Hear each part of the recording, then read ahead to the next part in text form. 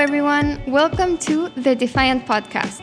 The Internet of Money is being built with blockchain technology and without banks. We call it DeFi, short for decentralized finance.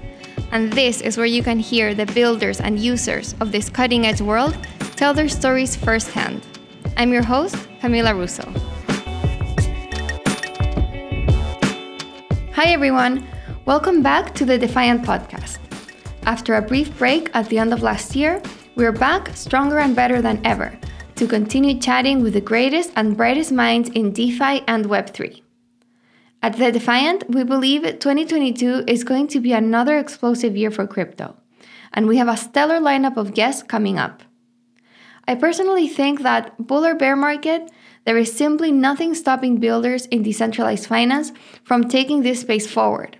And we'll be covering each twist and turn with objective quality journalism as always. Our first guest is our very own Robin Schmidt, aka Supermassive. Robin leads multimedia at The Defiant and produces our video content, which has become known for raising the bar way beyond what's expected, not just from crypto videos, but from all of YouTube. If you haven't already, check out and subscribe to our channel. I wanted to do the first video of the year with Robin to get the chance to talk about The Defiant itself, what moves us, what sets us apart, and what we're expecting for 2022. Also, after a year of working together, I wanted to finally shine the spotlight on the man behind the video host and hear the story of how he got here. Stay tuned. Before we get to it, here's a word about our sponsors. When you shop for plane tickets, you probably use Kayak, Expedia, or Google to compare prices. So why would you limit yourself to just one exchange when you trade crypto?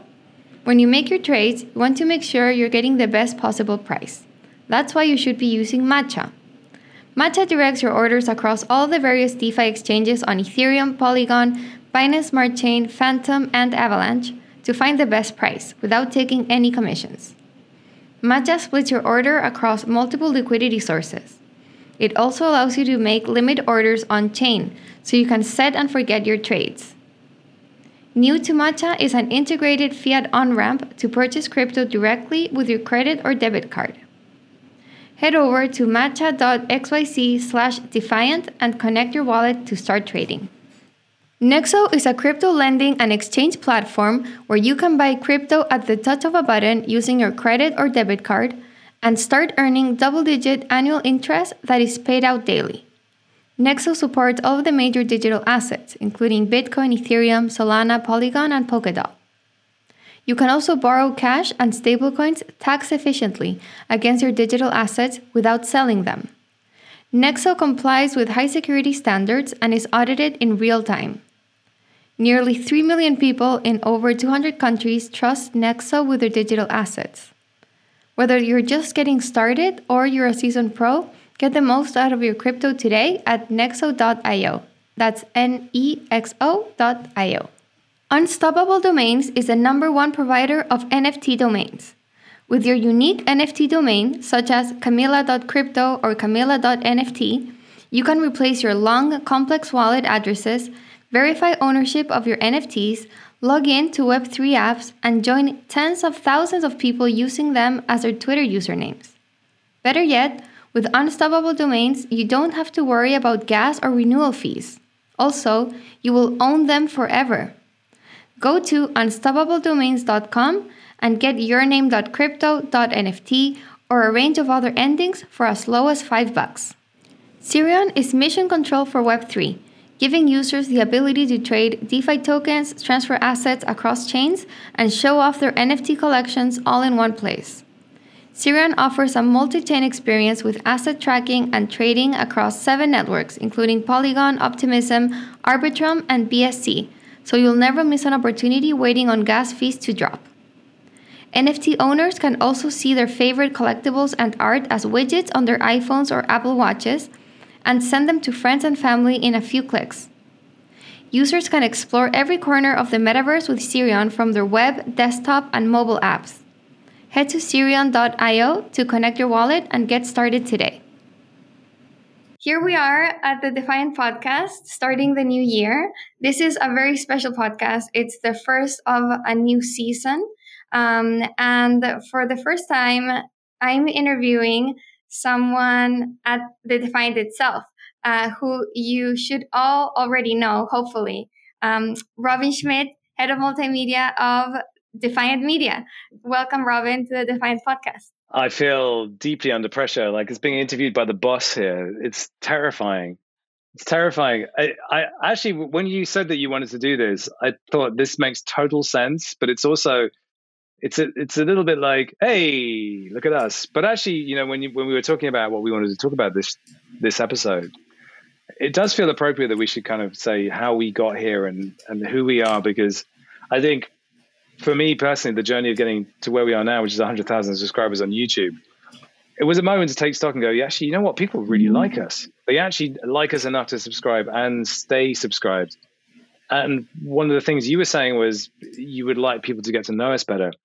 I think I've been so obsessed with being really professional and really on point that I've sort of left a little bit of who we are and what we're about out of the equation deliberately, because it can feel a little bit cringe at times. But when we started posting stuff that was more personal, people really responded well to it. They liked knowing more. They liked feeling like they were a bit more connected with us, because we're not on a pedestal. We're just, we're people that are just exploring this space professionally and do it every day and sharing our journey as we go. So it feels kind of appropriate to do that. I thought it was about time. We've been doing the podcast for over a year. You've been heading the Defiant Video for over a year as well. And like you said, like we're both focused on being, extremely professional, unbiased, objective, and covering DeFi and Web3, in shining a light on all the different developments and all the different personalities that shape the space. But we have neglected to just like talk about ourselves and explain and, share kind of what we're about, what's driving us, and where we come from. So, you are also an excellent interviewer and anchor. So this is going to be a special podcast where we interview each other so we can kind of both share our stories. But let's start with you. I actually don't know much about you, like since like pre-Defiant and Harmony times. Like what happened? What's the story?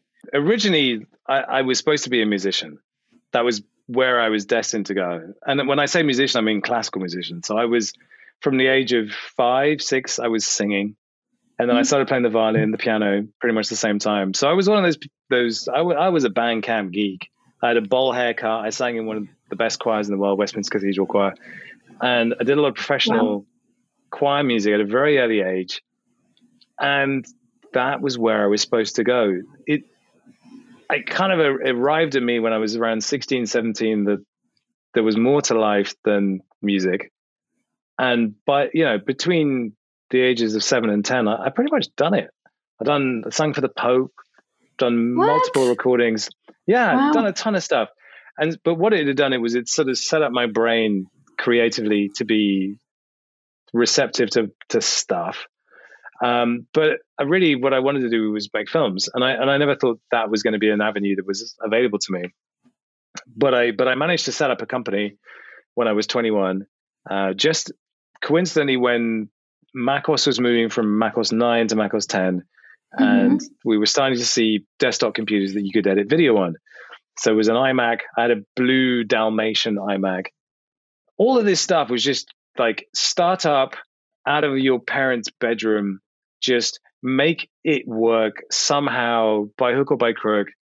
And this was the first kind of big evolution of the film industry, from being a place where if you couldn't afford 35 millimeter film or you couldn't go to film school, you were not relevant and you couldn't compete, to a place where people had DV cameras and they could compete.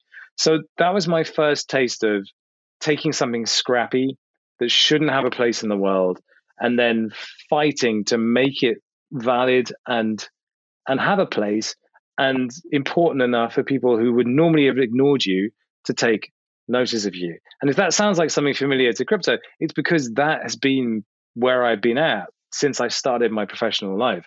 Just not being respected, being ignored, and having to work 3 times as hard to gain that respect and be in a position to do something about it. What was also interesting about that time was that we were forced to learn a number of different skills simultaneously that would have been normally taken by other people. So film is not just one discipline. It's film, sound, production design, it's acting, it's the ability to choreograph stuff, it's directing things. It's like the decathlon. All of those skills demand that you learn them to a degree that is good enough to stand scrutiny from people like you, like me, that watch stuff every day. We're very, very, very good at understanding when something is good and when it's bad. We just know. That's because we're exposed to it all the time, and it's worse than it's ever been because we just watch so much amazing stuff. And when something doesn't feel like that, then we know. So over the course of the last 20 years, that's just where I've been at. But in your head, you think movies is the goal. I want to be a filmmaker. I want to be in Hollywood. And that's wonderful. Unfortunately, the film industry is very toxic, but it's also in the US. In the UK, it's not quite the same deal. And it's very, very difficult to get films funded. And it's very, very difficult to find good writers. And writing is the thing that makes everything possible. Despite all the technological advances in the world, somebody who can write, who can put a word after another word and make you feel something, it's still the most kind of rare and special, but also undervalued skill anywhere in the world. And yet it's also the easiest to access. Everyone can pick up a pen and write something, but it's also just, it's so undervalued and ignored as a skill. But when you go anywhere into creative arts, you realize that ability to just craft something in words is incredibly important. So from a filmmaking perspective, just finding people who can write for the screen, if you can find that, and then most people sort of teach themselves how to do that, it's a thing.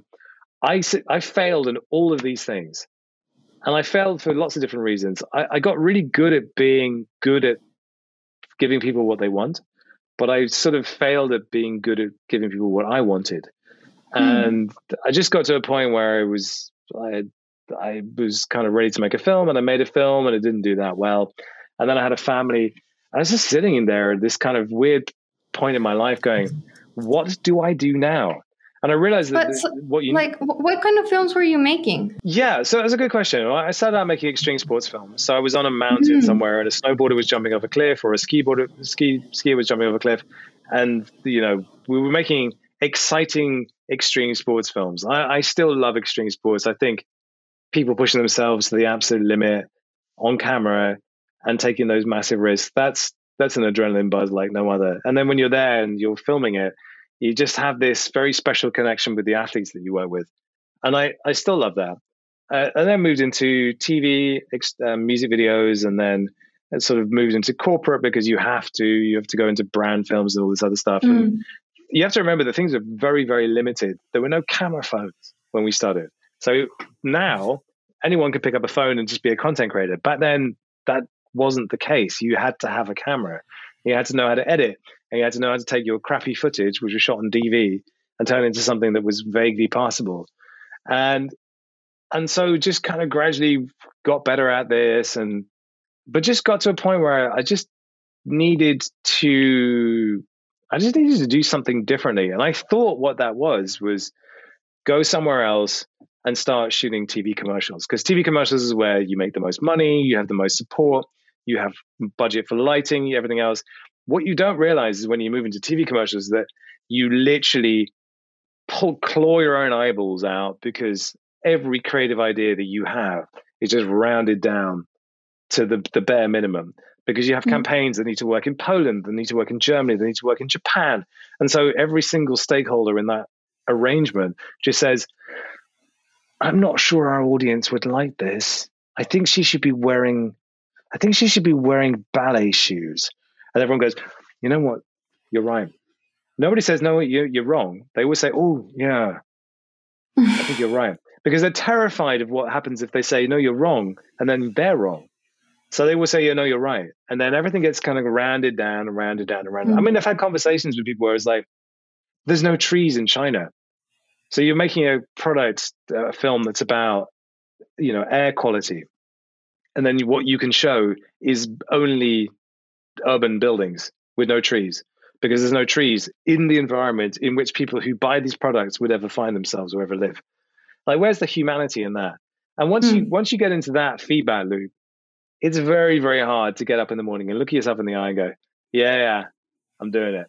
And so I just came to this realization that I needed to make a change. And I thought the change was refresh my reel, make a new statement as a filmmaker, and put together a body of work that would say, here I am, I'm different, this is me.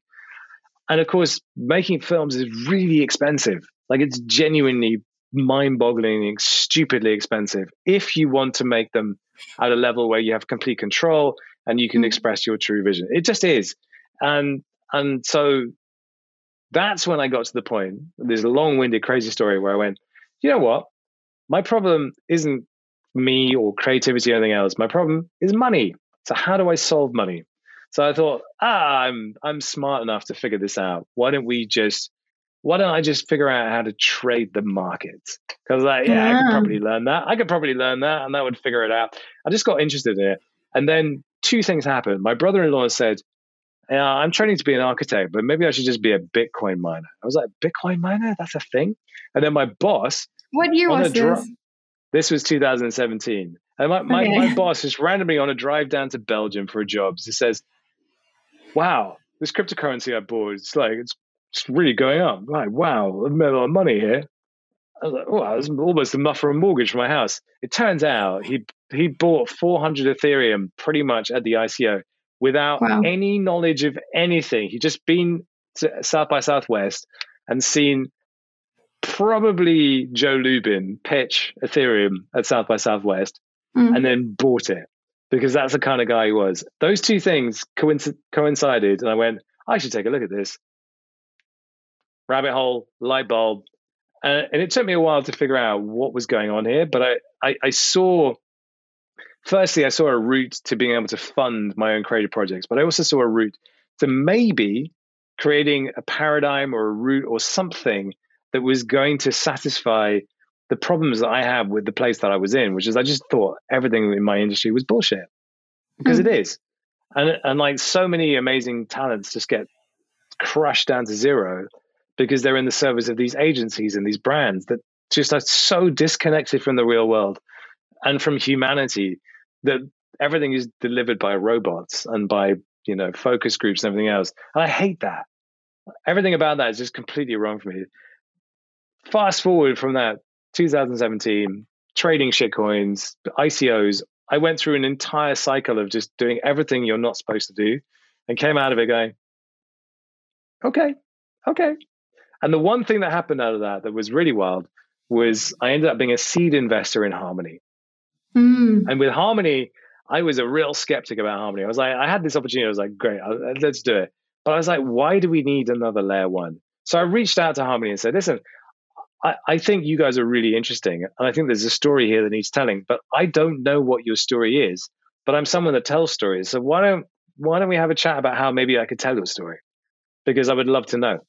And then that began a kind of almost a 10-month conversation with them on and off.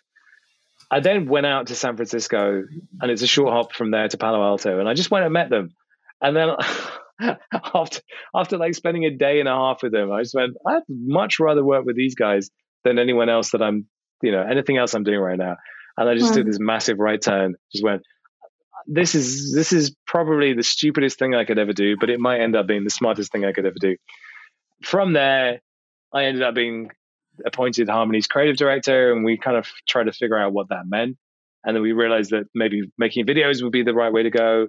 And then from there, I ended up contacting you to do an interview with you, because I realized that Harmony had no footprint in DeFi and that we needed to, because that's where the industry was going. And I wanted Harmony to be relevant in that space. I contacted you, and then out of the blue, we kind of just, I just said, listen, I make videos and I think you're cool.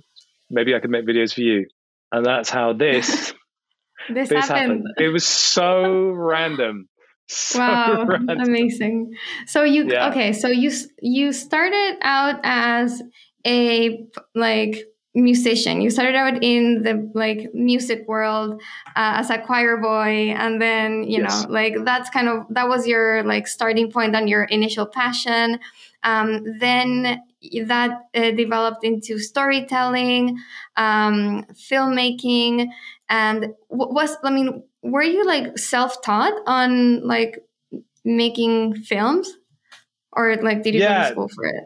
Yeah, no, self-taught and everything. Yeah, there's basically been a pattern of behavior in my life, which was I don't trust people. And so it's two things. I don't trust people. And I also think that people are not going to want to work with me because I feel like I don't Why fit not? in. Yeah, because I don't feel like I fit in. And I feel like there's always this is what it's supposed to be. And I'm coming from here over here and you're not going to want to work with me. So instead of me suffering the pain of rejection, I just go, you know what? I'm going to switch on my brain. I'm going to learn it for myself. I'm going to prove you wrong, even though I never even gave you the opportunity to say yes or no. That was where I was at. And I don't know where that's come from. And I don't know why I was at that place. But I just basically, I think from when I was like 20 years old, I applied for tons of intern positions at production companies in the UK to just work in film or television or whatever. And I got rejected by all of them. I could not understand why. Wow. It's just pure arrogance or whatever, but I just couldn't understand why. And I just said, you know what? Fuck you. I'm going to just do it by myself. And that's been my attitude ever since. Yeah, it's been my attitude ever since is I will learn it myself and I will do it better. And then I have complete control and you don't own me.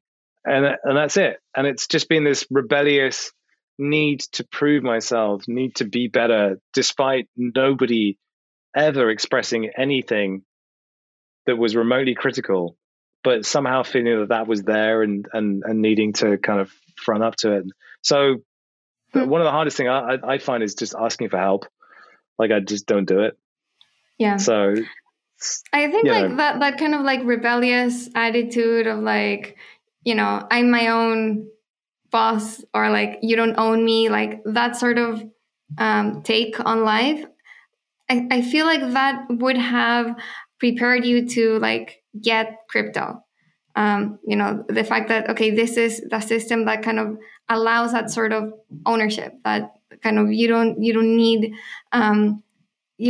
like acceptance from all the established parties. Like this is its own individual system, and you were already on that kind of mindset through your own career. So maybe like when it came the time to take a look at crypto, it kind of like you just like got it.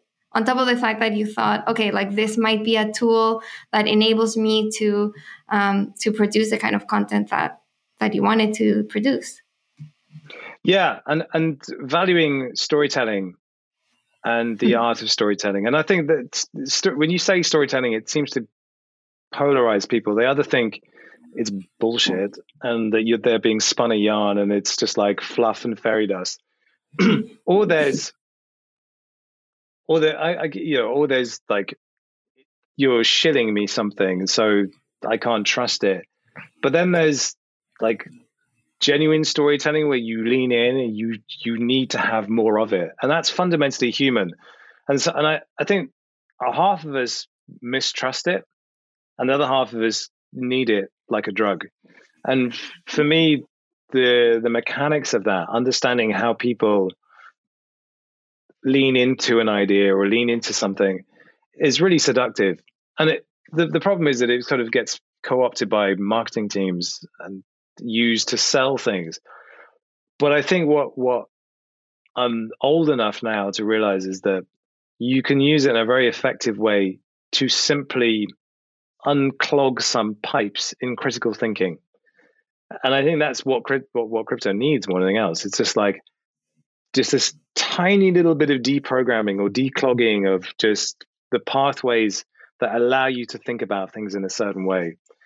That's when crypto's at its best. When it's at its worst, people are just selling you stuff left, right, and center. But like there's that little moment where you trigger something in somebody, and it's rather than tell somebody this is what you should buy or tell someone that this is a place that you should look, you just help them see it. Yeah. And that sounds so culty and everything else, but like I'm really aware of the responsibility we bear at this place to not just give it to people. I want there to be a gap. I'll take you this far, but then the rest of it's on you. And I think if you can do that, allow gaps and leave moments of intuition for people, then you've really done the job of great storytelling. Because when the great story master Robert McKee, he does this workshop. It's 3 days, and he'll just talk at you for 8 hours a day for 3 days solid. It's amazing, and he'll explain to you how different films work. But he always makes this example, like in the end of Empire Strikes Back, Luke Skywalker discovers that Darth Vader is his dad, and like you reach all the way back to the beginning of film 1 when Darth Vader's bad, and you go, oh my god, it's his dad. That's the moment you want for people. You want them to understand it for themselves. And I think what most people come to crypto content for is they want to be told what to do, and they want to be told where to park their money, and they want to be told everything. But they don't want that at all. What they want is to be empowered to make that decision for themselves. They don't know that's what they want. But I always use this example in when we're talking about the metaverse, for instance. The greatest gift we can give people is agency. It's the power to control your own destiny. And yet everyone acts as if they want to be spoon-fed. But deep down, the subtext of all of that is, I don't want to be powerless, and I don't want to be spoon-fed. I want to be in a position where I don't need you anymore, because I'm aware enough to make the decisions for myself. And I hope that that's what we're able to do, is just create fertile ground for people to plant their own seeds and be able to make those decisions for themselves.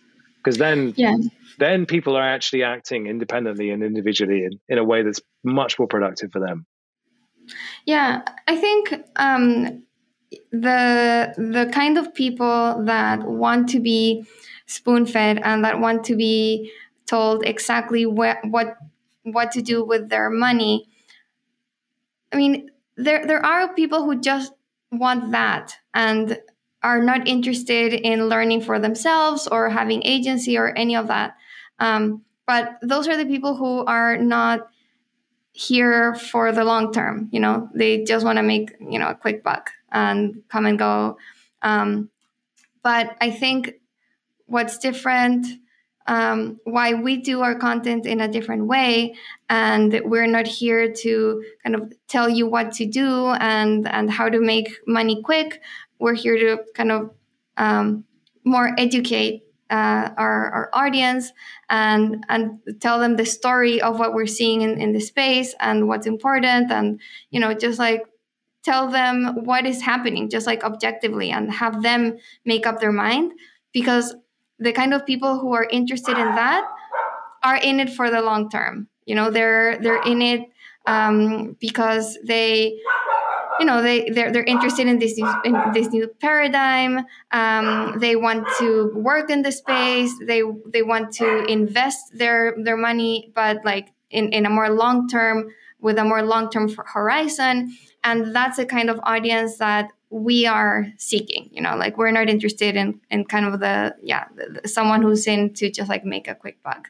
So I don't think that like everyone is here to kind of like see that light bulb moment of like, oh wow, like okay, this is a new kind of value internet, like internet with value attached, and where users are owners. Like all of that is really interesting, but it's not for everyone, and I think I'm fine with that. Like our content is for a specific kind of people, and I'm very proud to be catering to that set, that group.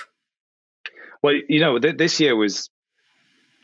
year was weird in that respect, because everything was blowing up, and I see now a lot of people whose profiles are enormous, and I question why. Maybe it's on Twitter or on Instagram, and I forget that there was this huge moment, particularly on Clubhouse back in the spring when NFT blew up, that people really grew massive presences for themselves.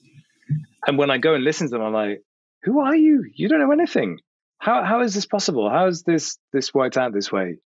And I think if you were looking at the statistics on YouTube in our space, and we were, the temptation is to go, well, this is what gets big numbers. This is what gets, big attention, big numbers. This is what goes viral.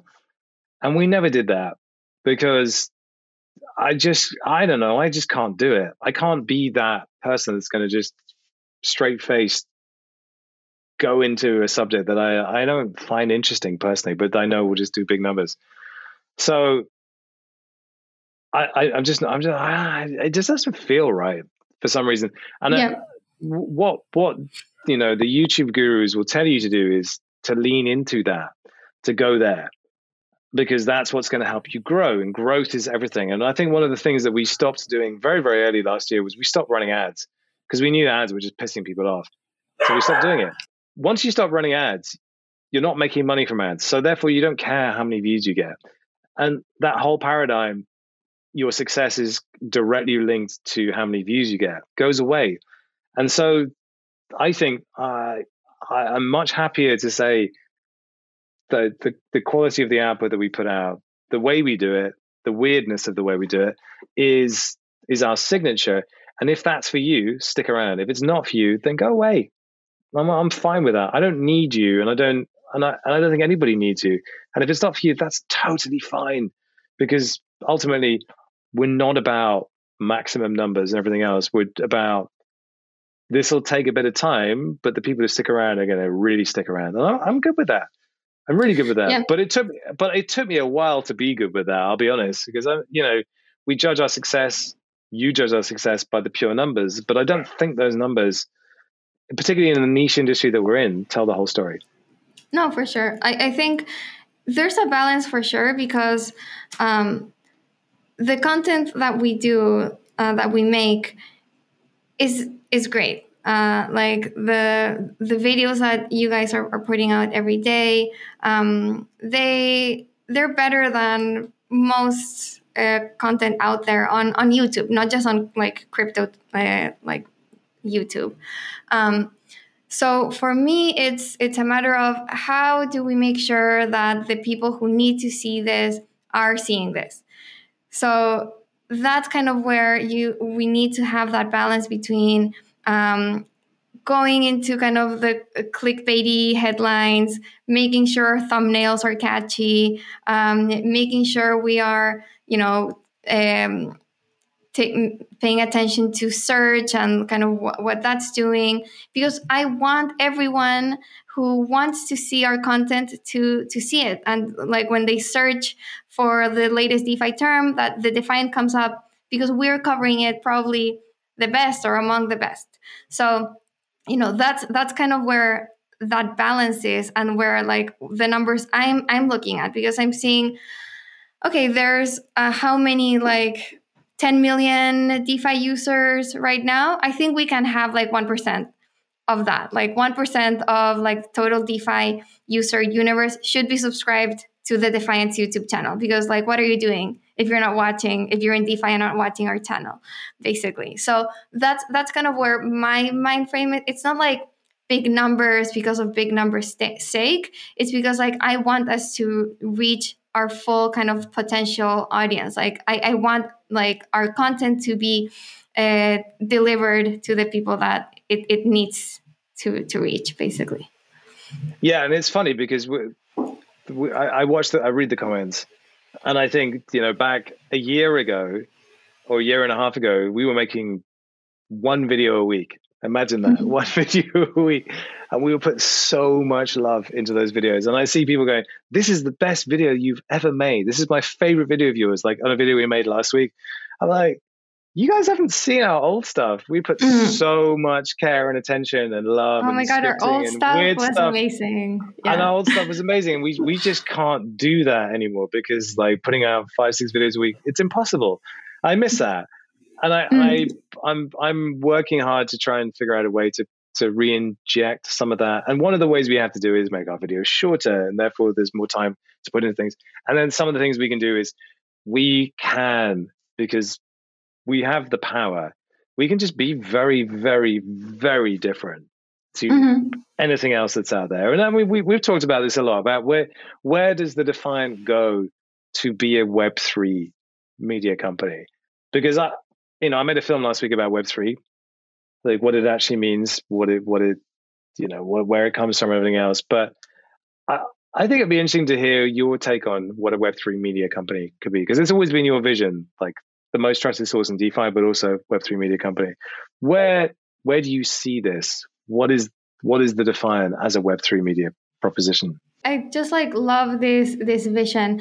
And to get into it, I'll just like give a brief background on the Defiant itself, because people listen to the podcast and I'm not sure if they know kind of the background of the Defiant. So I started the Defiant in 2019, about 6 months after leaving Bloomberg, where I was working as a reporter for 8 years in New York, Buenos Aires, Madrid, and then back in New York, where I still am.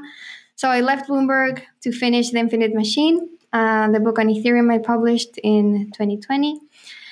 And as I was researching for The Infinite Machine, I saw DeFi emerge. This was like 2018, 2019. And I was just like, there's this entire new financial system being created from scratch on top of Ethereum, and nobody's covering it. Like not even crypto media was covering it. And to me, it was amazing, because it was like crypto was finally delivering on its promise of being a viable alternative to traditional finance, and nobody was paying attention. So I was like, there's an opportunity here to cover this space. I'm a financial journalist. I also know about Ethereum, like I was writing the book, so I should be the one to write this newsletter. So I started the Defiant as a newsletter on Substack. The initial idea was that it would be a like side thing, that I would become an independent writer, a freelance journalist, and I would have this DeFi newsletter on the side, and that's it. But the Defiant like quickly just like grew and started taking up all of my time. So I was writing the book and writing the newsletter, and then when I finally finished the book, I was like, I'm going all in on the Defiant. Like I saw huge potential there to be like so early in the space, covering it and becoming the trusted source. So I said, okay, I'm going for it, and that's how it grew. So I was doing the newsletter by myself, 2019. Then I started bringing on contributors, writers. I started doing this podcast. We started collaborating first with Harmony, and you and Alp started the YouTube channel in 2020. And then I raised some money on a seed round, and with the view of this has to be the most trusted information platform for DeFi and Web3. From my training at Bloomberg, I view information as both content and data, especially when you're dealing with financial information. So to me, it was clear I need to make something like a Bloomberg terminal, like a data platform for DeFi.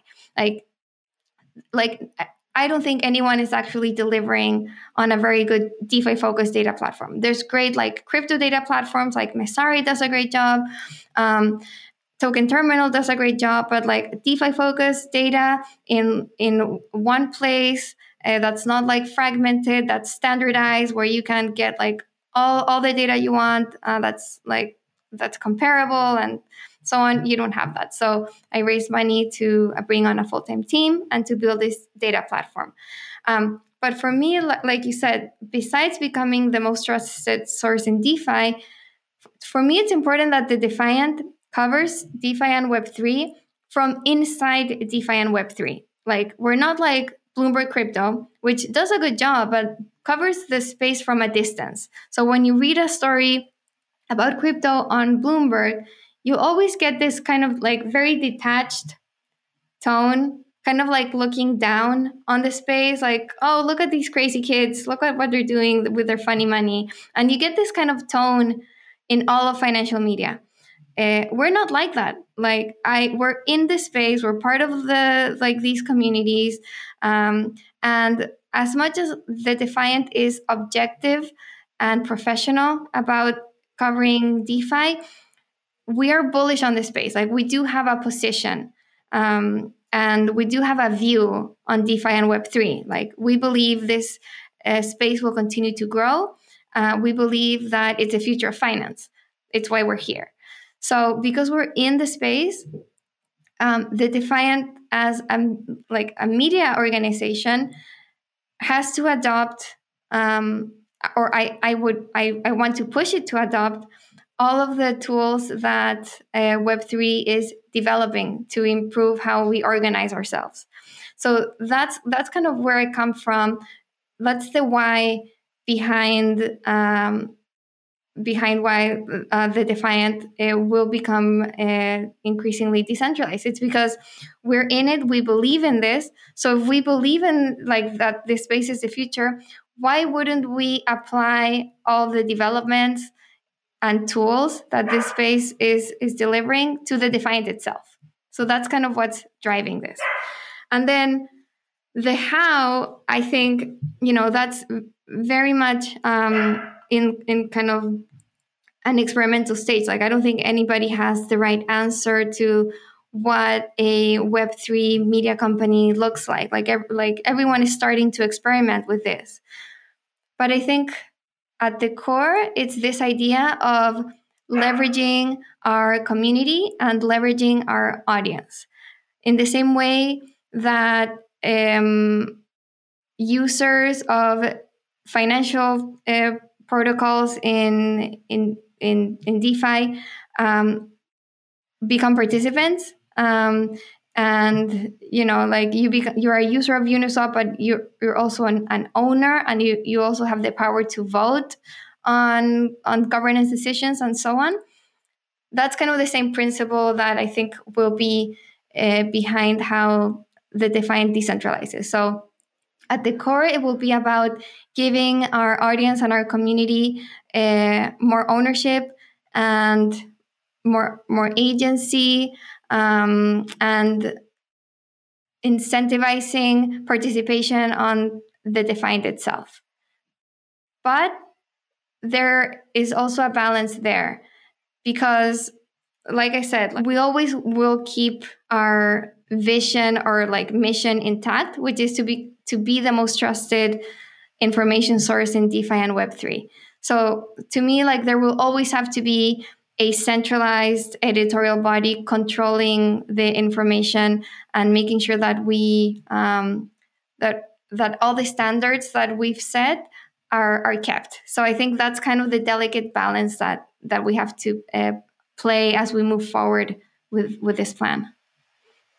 It's so funny because you're talking about stuff that I remember so clearly, 2019, and working with Harmony and kind of digging through real difficult problems around just basic things like consensus and running nodes and sharding and these things which seem to be sort of taken for granted. But like back then there were no bridges. Like, having a bridge was a big deal. And DeFi was this weird ultra niche. It was so far, like it was just so far beyond anyone's kind of radar. Like make a DAO. Like this is just weird. Why would you use ETH as collateral to take a loan? Like who does that? This is just weird. And then like it's just like this strange bunch of people. And like you knew them all. I knew them all. Like there was probably like 100 people who were active and talking about DeFi. And it just felt like if you were in that circle, the conversations were so ludicrously highbrow and technical. It just felt like this giant circle jerk. But it was actually kind of nice and kind of fun because you just had this feeling that there was this thing. I kept it at arm's reach because I didn't get it. I was like, well, this is cool and it's interesting and everything else. But like, I thought, yeah, really? Because it was so turned in on itself. And then like suddenly compound, wifey, and like all of these things, and exploded. And out of nowhere, Andre Cronje is a rock star. Like Andre Cronje was Yeah. not a rock star. He was this weird South African nerd. And like suddenly, like out of nowhere, he's this Jesus figure. It was so weird, but also so cool as well. And like the conversations that, because I remember first talking to you, I reached out to you because this is why. Because I was following Twitter. Someone said, what are the most important podcasts or newsletters to follow? There was you and Bankless. And like Bankless was just a one-man band at that point. It was Ryan and it was you. And that was it. That was the whole show in DeFi. There was nobody else. So I was like, okay, well, I'm going to reach out to this Camila Russo person. I think I reached out to you on LinkedIn, and like for some reason you responded. And then we did an interview. That's so weird. I don't even look at LinkedIn anymore. I know, right? Who answers messages on LinkedIn? So random. That's how I reached you. And then we did this I'm interview. So glad I answered that message. We did this interview on a rooftop in New York. It rained, and we had to run inside, and then we were in your apartment. It was just a bit weird. and then I just reached out to you again, because it felt like, from a Harmony perspective, we were so tied up with all this stuff, trying to get the protocol up and running. But this DeFi thing was taking flight, and weirdly enough, one of the team members at Harmony was Korean. Every single week he said, "You guys need to look at Terra." This is 2019. Imagine where Terra was at in 2019. He's like, "You guys need to look at Terra. This is amazing." I was like, "Nah, whatever. Harmony's the thing." And like 6 months, like 10 months later, I was like, "Yeah, no, Terra is awesome." But it was because of him. Like, I just remember his voice going, "You guys really need to look at this." And we were, yeah, but it's South Korean. Who cares? And it just tells you it can come from anywhere. It can come from anywhere. And that's what we need to be aware of. And I think it's good that we have a moderately non-US centric view on things, as well as obviously having a US centric thing. But it's very, very easy sometimes to be seduced by the idea that US regulators rule the roost and what they say goes. But there is another world out there, and there's a perfect example of it. Like Do Kwon, Terra, whether they succeed or not, it's been a big story. Been a really big story. Yeah. I think that's another thing that I like about how we've approached content is not so US centric. I think we could be better at that for sure. But our team isn't. I mean, I'm in the US, but I'm Chilean. I've lived in Europe. I've obviously lived in South America, besides Chile, in Argentina. You're from the UK, based in the Netherlands. Alp is Turkish / Azerbaijani. Azerbaijani, yeah. Azerbaijani. You're all there in Europe. And we have a pretty kind of diverse team. So I think that gives us a different view on things that, I think is not always the case for the most popular crypto content producers. Not only that, not only kind of diversity in terms of where we're all at and our view on the world and things, but also I think we're just very careful about not adopting any sort of maximalism, which is very hard to do. I mean, for me, to be honest, it's hard to not lean towards kind of the ETH maximalism, because it's just what I know. It's I wrote a book on Ethereum. It's my network. It's kind of the people I know. It's honestly it's what I use the most, and it's where kind of most of DeFi is. But I know that I shouldn't be blinded, and we as a news organization shouldn't be blinded to other developing layer ones, to other applications. And I think our audience have really thanked us for that, because there's a lot going on outside of Ethereum. Sure, Ethereum, it's drawing a lot of most of the activity, but there's so many interesting things going on outside of it. Like you mentioned, Terra. The whole Cosmos ecosystem. I mean, there's so much. We covered like Binance Smart Chain, and people kind of like criticized us for it, but it was a relevant story to tell at the time, in the same way that Avalanche was, Polkadot now, and so on. Like those things, it's important for our audience to know that there are other things happening. I think that's something else. Like that's kind of our brand, just like objectively looking at the DeFi space, wherever it is. And it may not even necessarily be objective, but it's also just being in a position where you challenge your own biases. And I came from Harmony, and Harmony's not perfect, but at Harmony, I worked with a bunch of really hardworking people who were trying to solve a problem from a really good place. They weren't trying to be an Ethereum killer. They were just trying to solve a set of problems that they thought they could solve. And they set out to try and solve them in a way that was best fitting for them. And they're continuing to do so. And weirdly, Harmony, out of all the alternative layer ones that have kind of taken flight, is one of the ones that I now find myself most excited by, because they're actually doing a lot of things really well, but nobody knows about them. And so, but I know them really intimately from the time that I spent with them. And I'm excited to go back and look where I was at when I left them and where they are now, to see how relevant they are and whether they fulfilled on that promise. But it gives me it's given me an insight into what it's like to be on the other side, to not be Ethereum, but to be trying to solve those problems, but also trying to have conversations with developers who have, let's be honest, anywhere they want to work, they can find a grant. Like there are not enough developers. So like if I want to go and work for Avalanche will give you a grant because they need stuff to be made. And so, that's a really tough battle to fight if you are a layer one, just getting a good enough roster of talent to come and build on you. And so it seems that, you look at Avalanche, you look at Terra, Polkadot, obviously, Kasama, and Harmony is up there now. And flying under the radar, Near Protocol is another one that springs to mind, Hashgraph, Algorand. I understand the layer one battle. And I'm also excited by the layer two battle. I was using Metis today. Metis is epic. It's epic. Oh, yeah? It's epic. It's fast and cheap, but there's nothing on there. I mean, it's like going and doing a test drive of a Ferrari. You go, well, that's amazing, but I'm never going to buy it.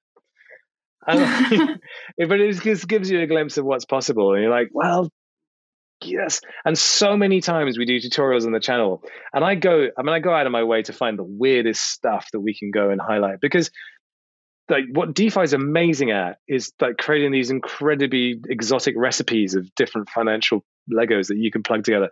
I love all that stuff. Like nobody's ever going to use it, but it's still interesting. And then the first thing that happens is someone goes, yeah, but it's too expensive on Ethereum. Like, man, the gas is too much. I'm like, yeah, but if we showcase it, someone then goes and forks it on a chain that you can use. That's why we do it. And so you're just hoping that exposure kind of stimulates someone to go and make a version of it that people can actually use. And yeah, I feel it. I feel the need to kind of just go and to shine a light on how easy bridges are now. Like I hadn't properly looked at bridges for like 3 months, 4 months. But bridges now, easy. There are so many good bridges, so many good bridging solutions like Keller Bridge, amazing. Polybridge probably will be amazing. But Keller Bridge, it's like, wow, you could just plug in anything, go anywhere. It's like, this is a very long-standing project that's properly audited. I love it. And it'll be so key for bridges to work, for just like blockchain and like Web3 to work. Like we need them for like all these things to connect. Because like, I don't know like what you think, but I don't think there will be like a single chain to rule them all. Like I think we will need these connectors. I think I was investigating about the makeup of the internet the other day, because like somebody had told me in passing that the internet was a mesh of different protocols. And I always thought the internet was just like this like standalone thing. It's like, okay, this like one network that we all like use. But in fact, it's not. like there are like many different protocols involved in how the internet is made up of. So And if you we don't know care. that, no, and you don't care, and you just like use it, and you have no idea what actual like protocol you're using, and there are bridges connecting these protocols. So you can make an analogy of like, okay, this is how the internet was made. Now we're like making an additional layer on top of this infrastructure. We're like adding the value layer to the internet. And I think it's likely that it'll be made up in the same way, like connecting different pieces together, because like not there's not one single piece that will be optimized to like take care of absolutely everything, you know? So for me it makes sense, like, okay, maybe Ethereum becomes like the most secure financial chain for like huge transactions where you don't mind like maybe paying $100 like for like millions of dollars or billions of dollars of value transacted. Maybe like layer twos will help and take off with that. But maybe there's like other layer ones that will be used for other use cases. You know, maybe there's a gaming layer one or and so on. You know, maybe there's like an NFT one. And so I think for that future to happen if this kind of develops in the same way that the internet did, then these connectors, like these bridges, are going to be key. Yeah, and we have the looming specter of CBDCs and the value that's going to be transported across those and the interoperability between crypto and CBDCs. I don't know what that's going to be. What I'm pretty sure about is that wallets will take on superpowers in ways that we can't possibly imagine. And particularly when the metaverse starts to really take shape, your wallet, your avatar, all these things will be weaponized in ways that we can't possibly imagine. So probably wallet providers are going to be the big winners ultimately. Those ones that can float above everything. And when I see things like Calibridge that could just, it's a Swiss Army knife. You can just plug in any network and get to anywhere else. And it's decentralized. You can go that same route. You can use Shapeshift or ChangeLE or whatever. You can still do that. But like with Keller, it's there. It's trustless. Like doing a trustless bridge that's really hard. It's really, really hard. I don't think anyone really appreciates it, and they don't care anyway. And they shouldn't care because it should be a thing. It should be just done. But exactly. Yeah, that feeling is, we don't know how good we've got it in some ways. What do you think will be the big story this year? Big story or like this a year? Couple of big stories, yeah. Defiant going to 1 million subscribers. That's going to be the big story this year. Yeah, obviously. No, the big story this year is going to be the return, the roaring return of blue chip DeFi. That's going to be kind of a major narrative this year. DeFi was in a bear last year, and it will emerge from that bear, and it'll become a real force of good. And I think that goes hand in hand with a vehemently mainstream anti-DeFi narrative posed by stablecoins. And so I can see, the likes of Stani, likes of Andre becoming kind of folk heroes once again in opposition to that. So the bigger the kind of CBDC and stablecoins are bad debate on one side, the bigger DeFi strength will become on the other side. The two necessarily go hand in hand. And so I think that's what we're going to see this year, that there's going to be a return to Curve, Compound, Maker, Yearn, these big names kind of really standing for something much bigger than simply this kind of niche, weird DeFi space, but actually standing as a kind of totem for crypto in general. And that's purely because of the massive exposure in the broader kind of mind space of regulators and that kind of thing. I think that's a necessary component of that, which is great. I think that's going to be exciting to see. That's interesting. So you think the spotlight will come back to DeFi after it was on NFTs and like metaverse for most of last year, but also that the focus will come back to like the DeFi OGs, like not this like new wave of DeFi 2.0 protocols, but like the Compound, Aves, like Curves, like what started this movement. Why do you think it'll like be them and not like the new generation of DeFi? Because they have track records and they've just got a lot more skin in the game now. And when you start to see the way that particularly the boosted curve bribes, that very sophisticated kind of direction of yield and liquidity towards where you want it. It's very political now. And I think that there's a lot of power and influence there. And that power and influence needs to be directed towards the big bad in the picture. And unless you have a big bad, it won't be. But if there is a big bad, and there is, I mean, this is literally trend, anti-trend, forces of evil, one thing against another. And you've got the perfect opponent being built up right now, very visibly and very actively and very quickly on one side.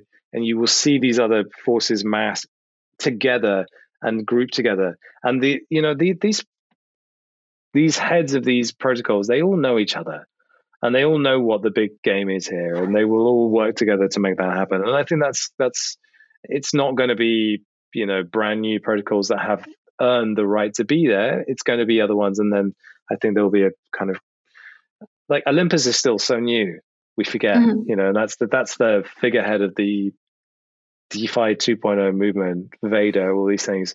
They're very untested and very new, but this sense of like blue chip DeFi, where a lot of people have got a lot of tokens and they've been gradually deflating in value, they will return this year. That's my bet. And like I said, it'll be precisely because there will be renewed aggression and antagonism towards DeFi from the very highest levels of government. What I think is exciting, and why I think that's exciting is because these antagonists to DeFi are pushing DeFi to be better. Like it's like the threat of regulation pushes DeFi to actually be decentralized and to actually be permissionless and censorless, and it just like makes the sector a lot more indestructible. Or in the case of Aave, to play nice, to like offer this middle ground. It's true. I mean, that's fascinating, that one. Yeah. It is. I think, having the option, we'll have to get there somewhere. I mean, someday. This kind of like fully decentralized, permissionless DeFi, but at some point, talking about bridges, there will be bridges to traditional finance. Like institutions will want to play in this field at some point. Looks like there already are. Oh, they totally are. They're not idiots. They're not idiots. And like the whole CBDC thing, like every time you look at it, you go, well, yeah, central banks issuing currency, getting rid of physical cash. On the other side, on the con side, is like erosion of privacy. Like, oh God, it's just a short hop. I think there's like my Web3 film that I made last week. I came to some really weird conclusions about it, but the Web3, as Gavin Wood proposed it, is about tyranny of those in power who don't have our best interests at heart. And if you really, really, really break it down, like the moment you introduce financial incentives into a system, because that's what we need to have in order to make blockchain work, in order to gain consensus, then you are inviting the scrutiny of regulators inevitably. Once you scale up and you get to a point where they can't be ignored, regulators come in and you have to play nice with regulators. But if regulators can't be trusted, Web3 cannot genuinely happen. And so you get to this place where you go, well, the kind of squishy meat-filled sacks called human beings are the problem. So maybe robots, data, self-executing contracts are in fact what we need, because they cannot be bribed and they don't care about how rich they are. They just care about executing code. That's a very profound kind of philosophical argument to start having with yourself. Like Web3 is the purest form of Web3 has no human component. That's wild. I mean, we just benefit from it, but Web3 itself is humanless, and then it will work as it was intended. Yeah, I think there will always be humans, though. I mean, behind these smart contracts, behind these tokens, there's humans holding them. As end users, yeah. And you can try to like disintermediate and like remove third parties and agencies as much as possible, but at some point it's like there's a human there, and you can't change human nature. So I think like idealism kind of like goes so far. But I think it's worth kind of shooting for that new world in any case. I wonder, Well, like, it, yeah. it sounds like it sounds like me being a Web3 maximalist and saying, well, this without this cannot happen. But I'm also like a realist. Like we are actually fundamentally a pain in the ass, and we should not be allowed to get in the way of actually what's really good about this, because we constantly abuse our privileges. So actually, if you turn all of this into an AI controlled or AI driven, robot driven, software driven, smart contract driven entity or being, if you say that's Web3 and we just really get to enjoy the fruits of that, well, that's a very different thing to be in. But we're all just like, let's make money. Let's make money. And as soon as I there are think incentives at stake to do that, then the regulators are coming. And once they are in, you the Web3 that we want is then compromised. It might not be compromised a lot, but it's still compromised, and therefore it's not Web3 anymore. I think there will probably need to be some sort of compromise from regulators. I think hopefully the space will have developed in such a way that there's so much regulators can do and change. I think what would be the best outcome is if regulators start using this technology to their advantage, in the sense that it's like KYC and AML is like the big kind of issue, right? Instead of like asking for platforms and protocols to provide user information, regulators can just use the data that's out there like publicly on the blockchain. And like if they want to see kind of where the illegal activity is, they can use like chain analysis to do that instead of requiring something from like DeFi protocols and applications that they weren't made to do, which is provide user information. So I think like that's a way that regulation can move with this technology instead of against it. And related to like your previous point, I think like what's interesting is the difference now is that, you know, like the saying in Web 2 was don't be evil. Like that was Google's saying. Yeah. And, you know, like the cliche is like, no, now like the motto of Web 3 should be can't be evil. So it's like, you know, if everything is ruled through code and is transparent and is programmed, like the ideal situation is that you can't have people like manipulating and gaming the system. So I think that's kind of like what we're all shooting for. And at the very least, we're debating it.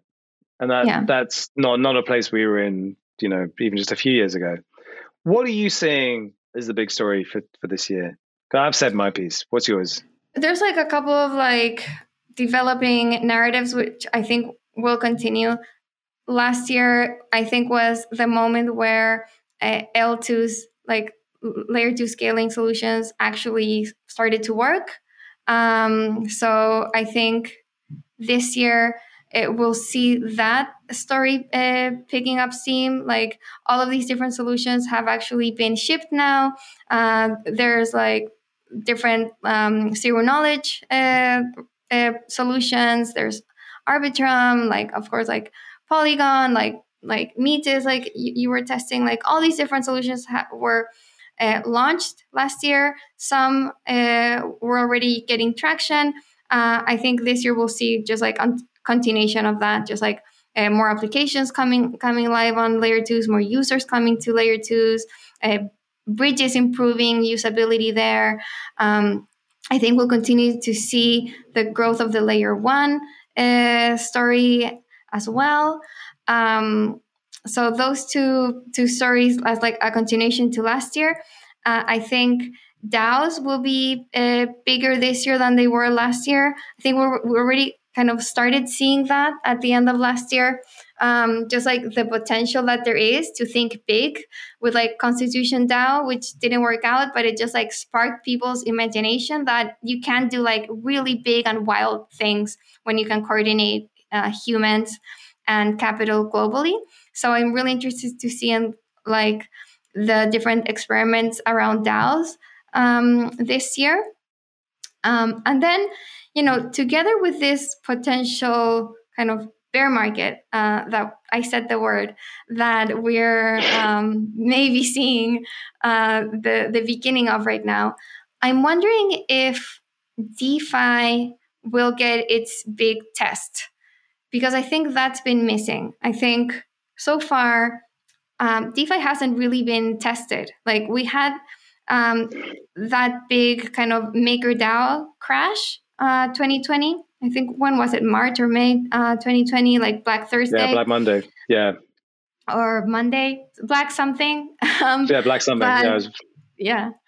But MakerDAO was tested. The system crashed. It had like 30 million or so of bad debt, and then it recovered. And it's fine now. I think that was kind of the biggest test for DeFi so far, but it was still limited, and it was at a time when we didn't have all the complexity of like applications and protocols and that we have now. I think now like we have a much taller stack of money Legos that can crash down if something goes wrong. So I think DeFi needs that test. Like it needs that moment of market crashes like 50% in 1 minute, and like stablecoins destabilize, and all these things, and to prove itself that it can get through a very extreme situation and come out of it hopefully unscathed. I think if DeFi can prove that, then it can get like people will be a lot more confident in using it. I think something like that happened with Ethereum and the DAO, and then the Shanghai attacks. When I was like researching for the Infinite Machine, it was like, okay, like Ethereum was like, okay, an interesting novelty in like between 2013 and like 2015, 16. Like, okay, like people building on it, but like, who knows? Like, it's still like a pretty new thing. Maybe it's not here to stay or whatever. But then it got through the DAO, like through this like very dramatic hard fork. And then it got through the Shanghai attacks, where like Ethereum was attacked for like 2 or 3 straight months, and Geth was down, but Parity kept the network running, and Ethereum was never down. And after that, we saw 2017 ICOs happen, and like people like felt confident enough to like go to Ethereum to raise like billions of dollars in capital. So I don't think we've had kind of like a DAO moment for DeFi yet, and I think the space needs it. It's like scary, but I think it really needs it for it to actually grow.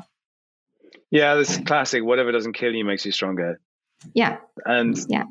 But I think we did have spring of last year, after that insane run up, UST depegged, and it was catastrophic in the short term. And it was actually great in the long term, because they had all this data to work from in order to understand there's this continuing existential threat, which is USDT, which is like, what happens if USDT fails?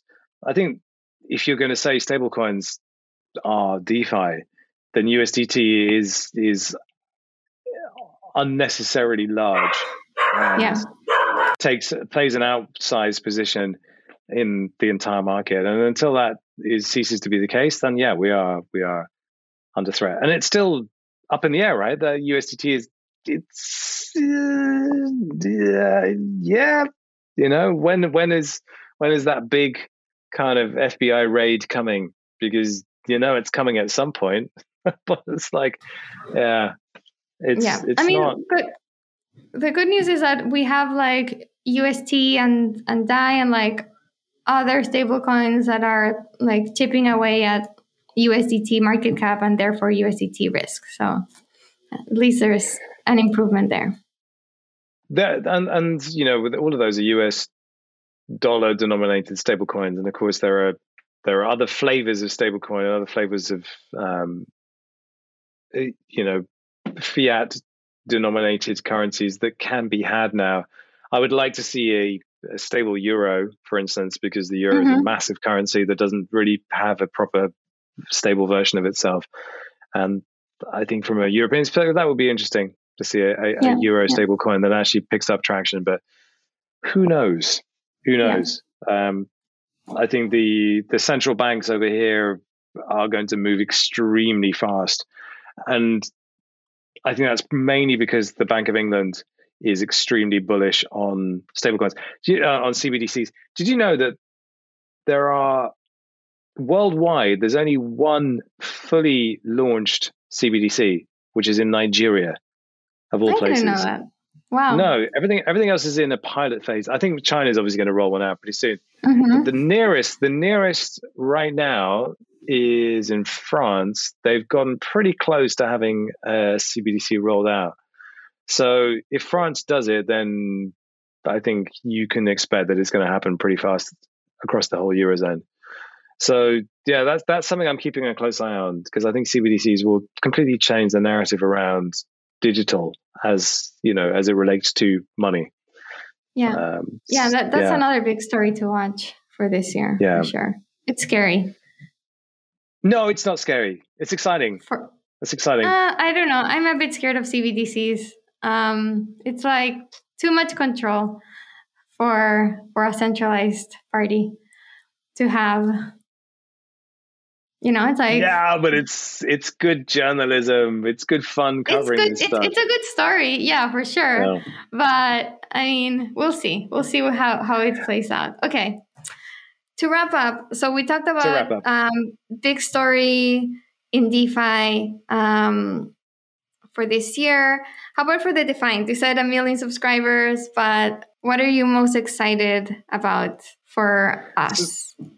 So I think what we did really well the last 18 months was set ourselves apart as a place where you would find something you wouldn't find anywhere else. And the way we do it is distinct and lovable, I hope, and something that people come back to time and time again, because it doesn't feel like everything else that you find out there. What I'm keen to do this year for the Defiant is we've always said, like, we talk the talk, but let's walk the walk. So discovering what it means to be a Web3 company. Like I have a pretty good idea in my head about how I want to push the technology in terms of how we capture stories. And that means using the best technology available to us. And that necessarily leads into a discussion about the metaverse and gaming technology and Unreal Engine and all these other things. That's very exciting for me. And it's going to allow us to tell deeper and richer stories that are more programmatic and feel really like of the space. So I think the biggest thing for me is, like, as you mentioned with Bloomberg, like, instead of being on the outside, be on the inside and tell stories in a way that could only be told from within this space by people who are in this space and have that track record. And I don't know any other way to do it than to just go, it's over there, let's go and have a look, because there are no rules yet. There's nothing to say, no, this is how you do it, because that's how Bloomberg does it. And that's how we should do it. We're going to just copy them. And we were looking at a project this week that said, like, we're going to make the best trusted source for explaining crypto to people. You're like, but how? What gives you the right to say that you know how to do that? Like, nobody tells you that they're going to do that. They just start doing it, and then people follow, and then it becomes the thing. That's organic. And I think for me, it's a little bit difficult to understand where we're going to be at the end of this year. But I do know what we're interested in and where we want to go with it.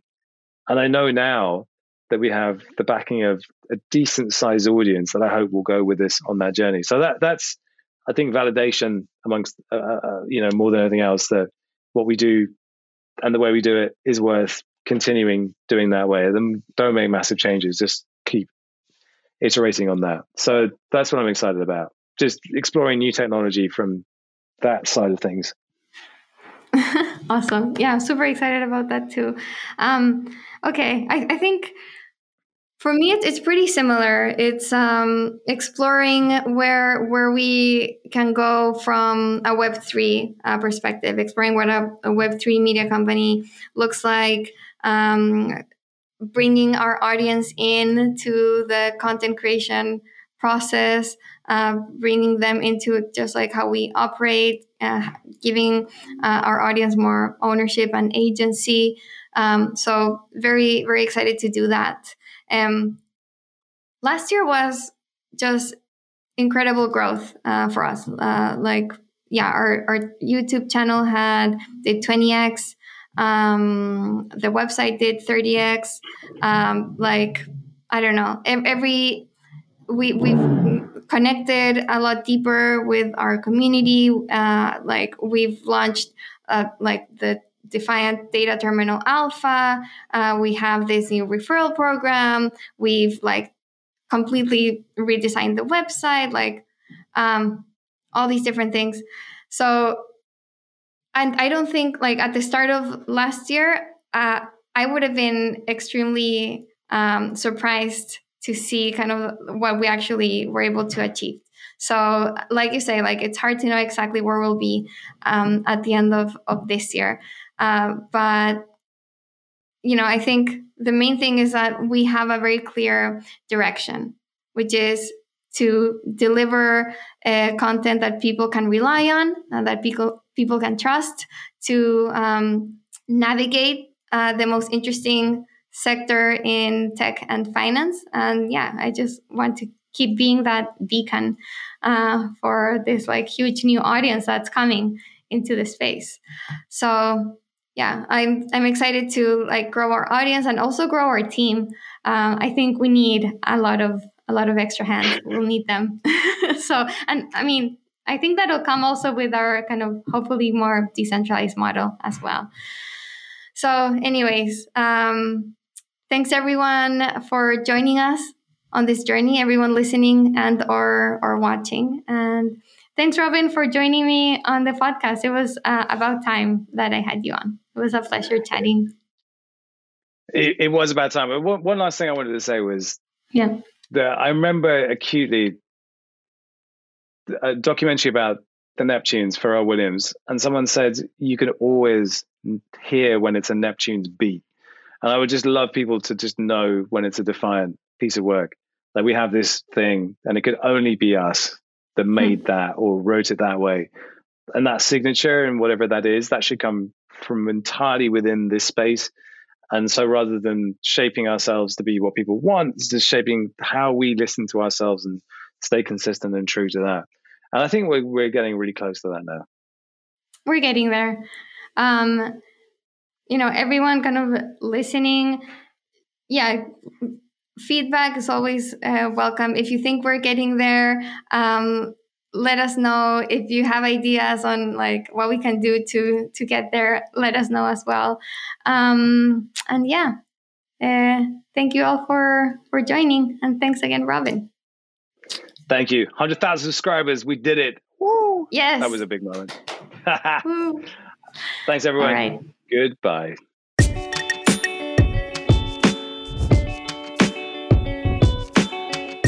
And before we close, here's another word about our awesome sponsors. When you shop for plane tickets, you probably use Kayak, Expedia, or Google to compare prices. So why would you limit yourself to just one exchange when you trade crypto? When you make your trades, you want to make sure you're getting the best possible price. That's why you should be using Matcha. Matcha directs your orders across all the various DeFi exchanges on Ethereum, Polygon, Binance Smart Chain, Phantom, and Avalanche to find the best price without taking any commissions. Matcha splits your order across multiple liquidity sources. It also allows you to make limit orders on-chain, so you can set and forget your trades. New to Matcha is an integrated fiat on-ramp to purchase crypto directly with your credit or debit card.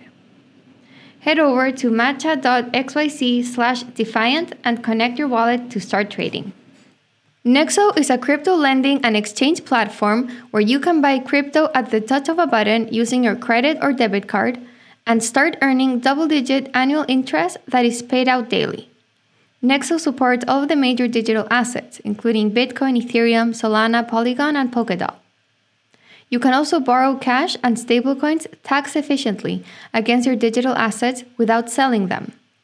Nexo complies with high security standards and is audited in real time. Nearly 3 million people in over 200 countries trust Nexo with their digital assets. Whether you're just getting started or you're a seasoned pro, get the most out of your crypto today at nexo.io. That's nexo.io. Unstoppable Domains is the #1 provider of NFT domains. With your unique NFT domain, such as camila.crypto or camila.nft, you can replace your long, complex wallet addresses, verify ownership of your NFTs, log in to Web3 apps, and join tens of thousands of people using them as their Twitter usernames. Better yet, with Unstoppable Domains, you don't have to worry about gas or renewal fees. Also, you will own them forever. Go to unstoppabledomains.com and get yourname.crypto.nft or a range of other endings for as low as $5. Sirion is mission control for Web3, giving users the ability to trade DeFi tokens, transfer assets across chains, and show off their NFT collections all in one place. Sirion offers a multi-chain experience with asset tracking and trading across 7 networks, including Polygon, Optimism, Arbitrum, and BSC, so you'll never miss an opportunity waiting on gas fees to drop. NFT owners can also see their favorite collectibles and art as widgets on their iPhones or Apple Watches, and send them to friends and family in a few clicks. Users can explore every corner of the metaverse with Sirion from their web, desktop, and mobile apps. Head to Sirion.io to connect your wallet and get started today. I'll continue to interview all the major founders and influencers in this emerging space. When DeFi eats the world, you can say you heard them here first. Tune in next week.